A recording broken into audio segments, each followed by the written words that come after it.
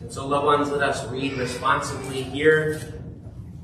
Lord's Day 21 of the Heidelberg Catechism, beginning with question 54 to question 56. What do you believe concerning the Holy Catholic Church? I believe that the Son of God, through the Spirit and Word, out of the entire human race, from the beginning of the world to its end, gathers, protects, and preserves for itself a community chosen for eternal life and united in true faith. And of this community I am and always will be a living member. What do you understand by the communion of saints? First, that believers, one and all, as members of Christ the Lord, have communion with Him and share in all His treasures and gifts. Second, that each member should consider it a duty to use these gifts readily and joyfully for the service and enrichment of the other members. What do you believe concerning the forgiveness of sins? I believe that God, because of Christ's satisfaction, will no longer remember any of my sins or my sinful nature, which I need to struggle against all my life.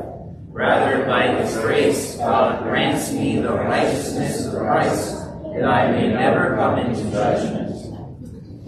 And now the reading of God's Word from Acts 2, starting in verse 36. This is on the day of Pentecost, and this first verse here is the conclusion of Peter's sermon, where he says, "Therefore let all Israel be assured of this, God has made this Jesus, whom you crucified, both Lord and Christ."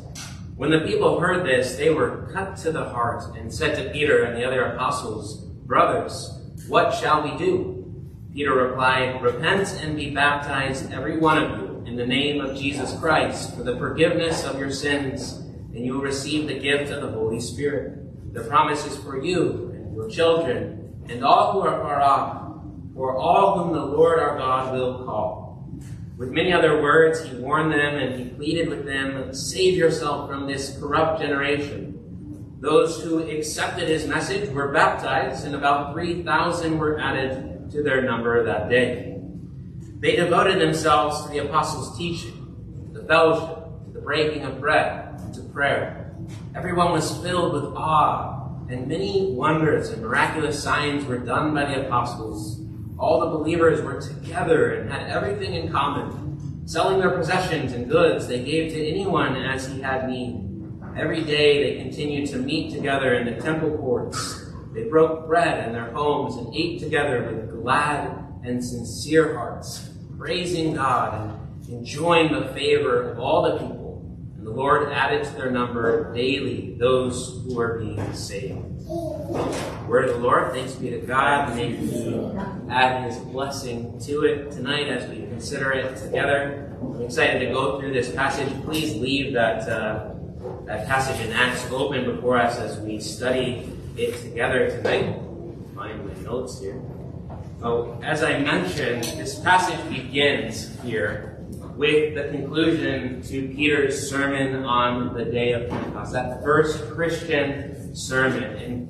And when we study that sermon of Peter, he persuasively argues there from the Old Testament scriptures that because of Jesus' resurrection from the dead, that God the Father had made him both Lord and Messiah, that is, King and Savior.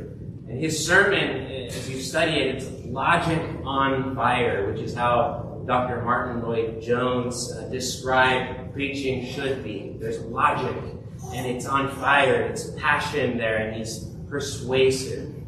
And so we hear how the people responded, the Jewish men that were gathered, men and women that were gathered there that day for the festival. They were cut to the heart, convicted of their own sin, and they realized that they were totally wrong about Jesus, the one whom they had previously probably yelled out, "Crucify him," and were in that way complicit in the guilt of his death. His blood was upon them, and so they were guilty, and they felt it deep in their heart. They were cut to the heart. It refers to that godly sadness that they felt at the evil that they had done against God. They weren't just cut red-handed for what they had done and filled with a sense of shame, but no, they had remorse, contrition, sorrow for having killed the Messiah, the greatest offense of all against God. And so, they desired to get right with God, and we find them asking, what shall we do? How can sinners be made right with God? And Peter gives us this clear, simple answer here. Repent and be baptized, every one of you, in the name of Jesus Christ, for the forgiveness of your sins.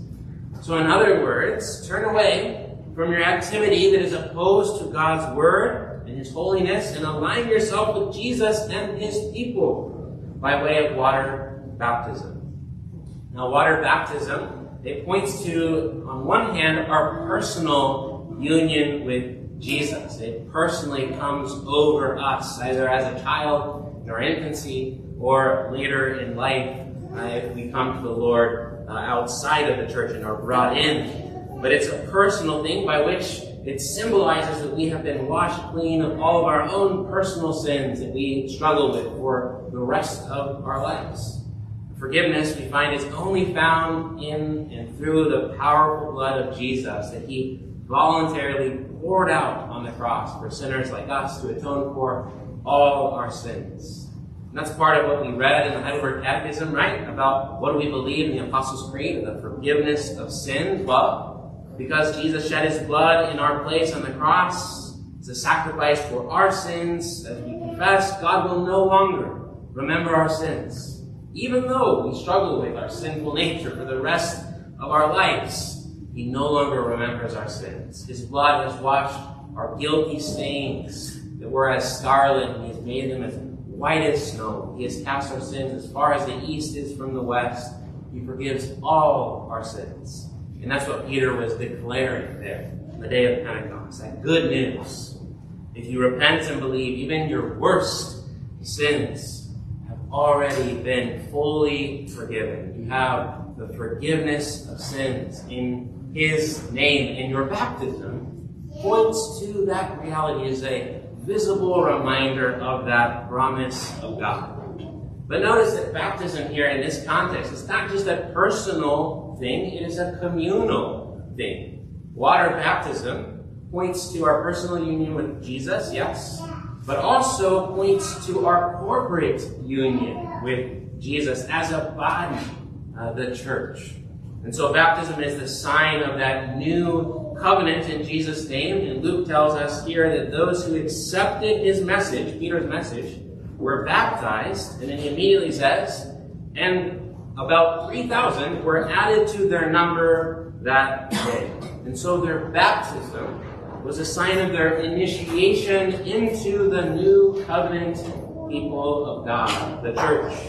They were added to the number of the apostles and the disciples, which at the beginning of the day of Pentecost started off with the 12 plus 120 that were gathered there in the upper room to receive the Holy Spirit. And so these 3,000 are now officially included into the new messianic movement there in Jerusalem, the assembly of Jesus followers. Based on what Peter says, who determines which sinners are saved? Well, he says that the promise is given and ultimately extended to all those whom the Lord our God will call. It is the Lord who determines it. Now, how does the Lord call sinners to himself? By his sovereign grace? Well, by his Holy Spirit working through the preaching of the Word. God draws sinners to himself. As Jesus himself said there in John 6:44, no one can come to me unless the Father who sent me draws them. And so it's an impossibility. You do not have a sinner does not have the ability in and of himself to come to Jesus unless the Father draws them to him by the power of the Holy Spirit at work in the gospel. And this is what happened. We find it also in verse 47. If you look back at the text, we read that the Lord added to their number those who were being saved. It's the Lord who's adding to his church. And that's also what we confess, is it not, in the Heidelberg Catechism, that God has always saved sinners By his powerful electing and redeeming grace, salvation belongs to the Lord from the very beginning of the work of salvation all the way to its end. And that is exactly what we mean by that old term Catholicity or Catholic. And by that, by saying that we believe in the Holy Catholic Church, we are not referring to the Roman Catholic cult, we can call it, or sect. No, rather the term Catholic literally and simply means universal, or of the whole. It means that we believe that we, as a church in this place, Ontario, we are part of a larger whole church. And so the church is broader than just one local church. And it's broader than just one denomination, right? It is all over the world where people are gathered in Jesus' name to proclaim his gospel and receive his grace from the sacraments. Now, in fact, the early church here in Acts was the continuation of God's holy assembly of sinners saved by grace. It's not the beginning of the church, so to speak. This was not the beginning of the church, but rather its continuation. And this kind of comes out a bit more when we get into the language of it. It's interesting in my studies that the English word church that we use all the time, and we find even in our Bibles, it comes from the Dutch or the German Kirche. I don't know how to pronounce it. Kirch, which is derived ultimately from Greek kuriakon, which means belonging to the Lord. So the house that belongs to the Lord, so to speak. But the Greek term that we find throughout the New Testament in reference to the church behind the translation in English, church, is ecclesia. Ecclesia.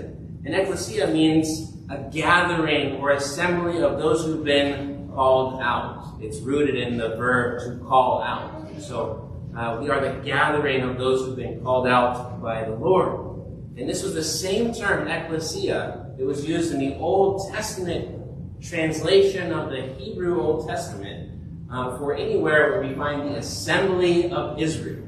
So the assembly of God's people in the Old Testament is referred to as the ecclesia. And so it's very likely and probable that the New Testament writers, like Luke himself here, chose this term ecclesia to show the continuity that exists between God's people of old in the Old Testament, Israel, and now the New Testament church. And so the church that we belong to today is in actuality the continuation and expansion of God's people of old. That whole church, which extends beyond us here locally, but also beyond us with respect to time. We belong to the church of the past and also the church of the future, the whole church of Christ. As we confessed in the Catechism, the church is gathered by the Son of God from the beginning to the end of the world.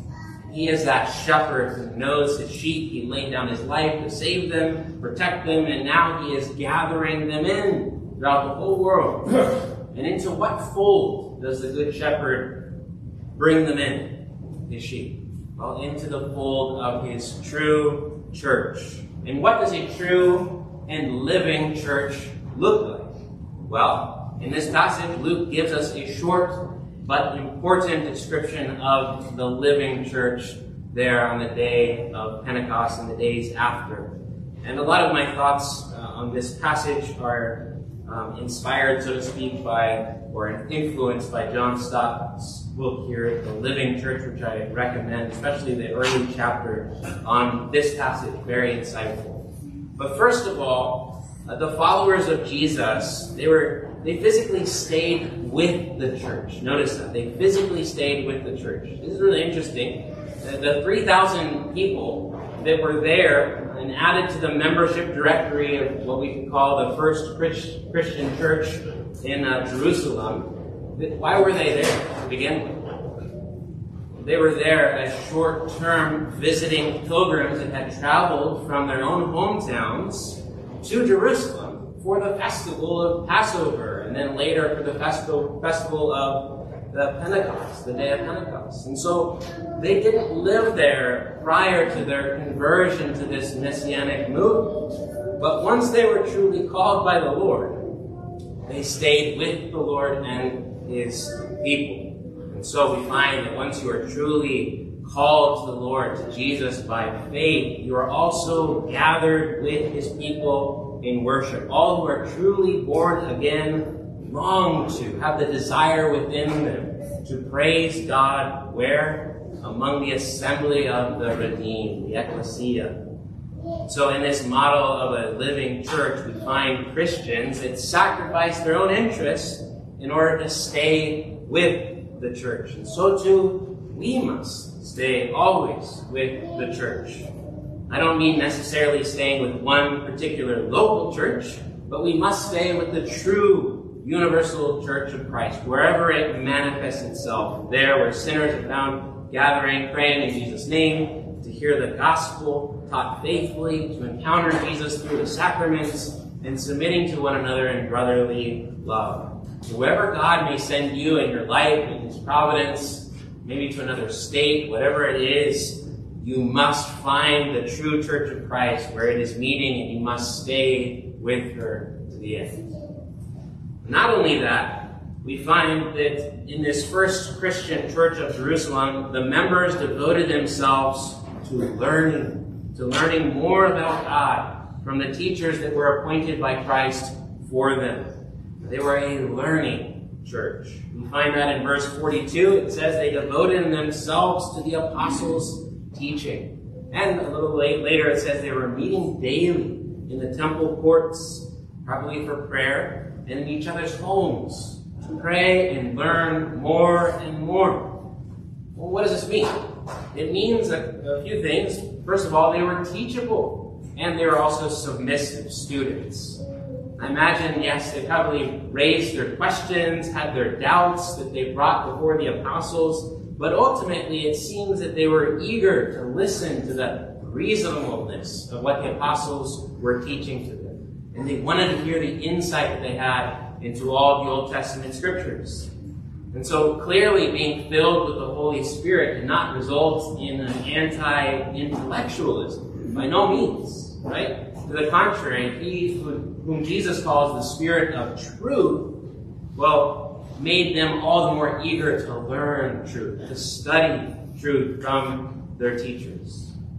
Think of this, just literally a couple months prior, in those 40 days after Jesus rose again from the dead, and was with his disciples, that he gave them a new hermeneutical approach to the Old Testament scriptures. He gave them a new tool to understand and kind of unlock the Old Testament scriptures for them. And we find that in chapter 24 of Luke's account of the gospel, where he tells us about Jesus showing up to the two disciples who were on their way on that road to Emmaus. And there Jesus disclosed to them, opening up the scriptures to show them how everything in the Old Testament was pointing forward to Jesus.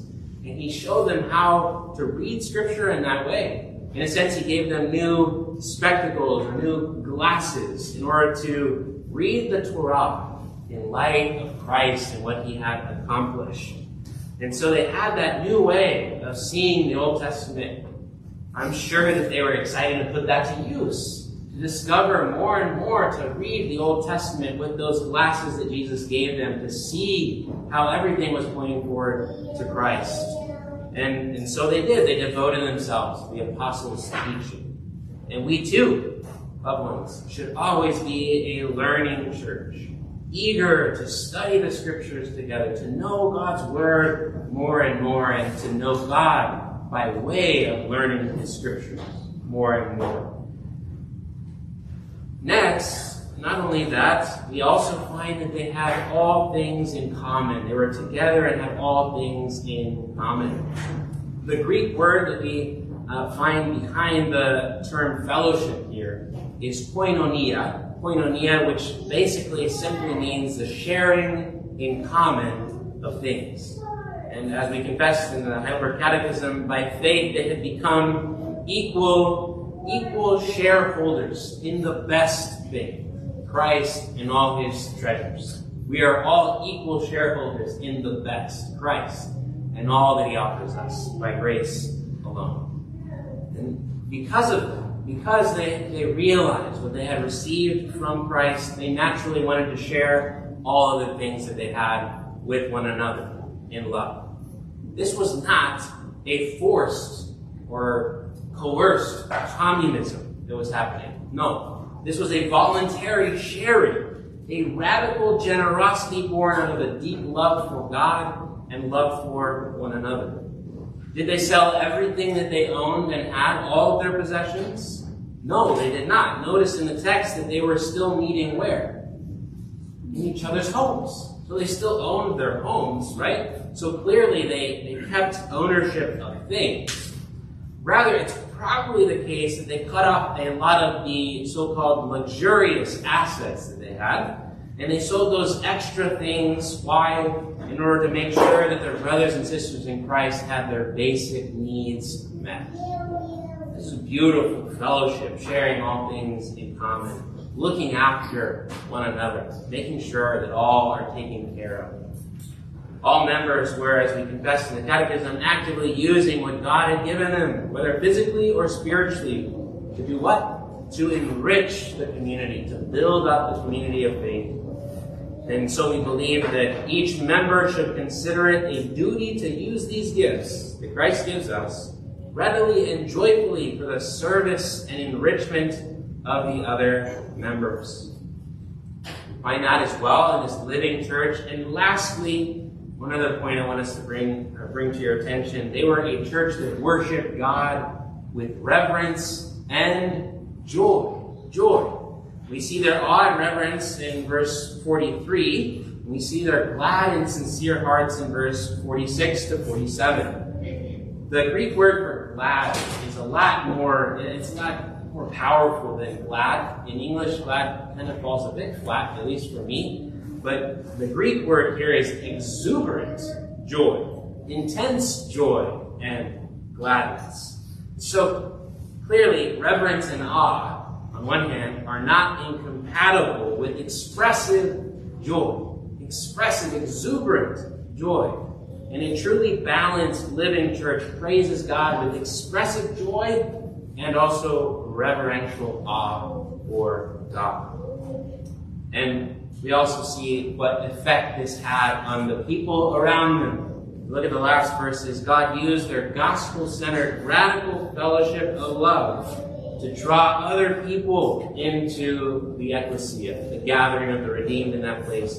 God kept adding to their numbers more and more. And there might be a hint of the fact that they were also an evangelistic community, going out, reaching their neighbors, and longing to pull others into the fellowship they had in Christ. And so, loved ones, let us, by faith, receive that gospel promise of the forgiveness of our sins in Jesus' name, as Peter proclaimed and as those early disciples received that day. And also let us respond in faithful fellowship, sharing all things in common because we share in the best thing in common, Christ and all his treasures, both now and forevermore.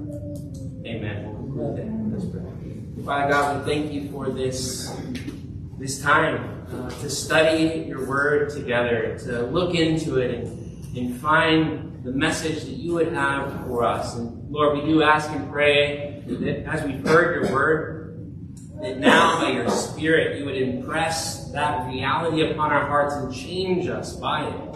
That you would make us into more and more into a living church, to worship you with reverence and with joy, to share all things in common, to be devoted to teaching and be a learning church, to be an evangelistic church as well. Lord, we ask you would work these realities and characteristics into our own church here in this place too, and for your glory, and add to our number, we pray and ask.